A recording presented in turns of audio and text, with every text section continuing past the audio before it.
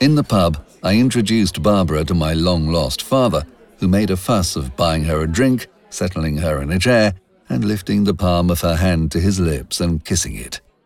"Headingley," he said, "when are you going to make an honest woman of her?" "Headingley already has an honest woman," said Barbara. "I'm his less than honest one." "You're married?" That was my father, to me, in a tone of surprise. "With a son," said Barbara. "You didn't say."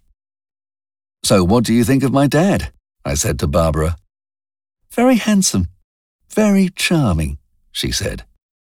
"I suppose your brother must have collected those attributes." Jean Clark had been advised not to travel. It was her second week out of hospital, and the doctor was adamant that she was to spend a month recuperating. But as the doctor had nearly killed her, she was reluctant to take any notice of what he said. Besides, the matter was urgent. Her brother's wife was missing.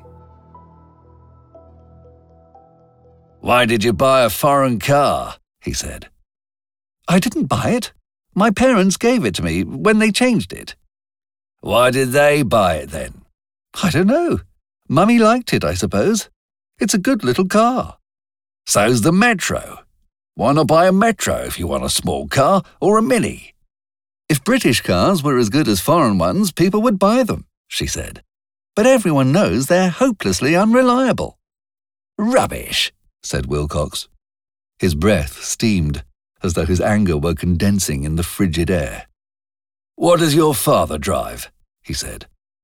"An Audi," said Robin.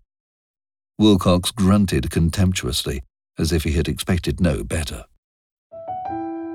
Her eyes, wide and large and wondering, watched him and asked him the ultimate question.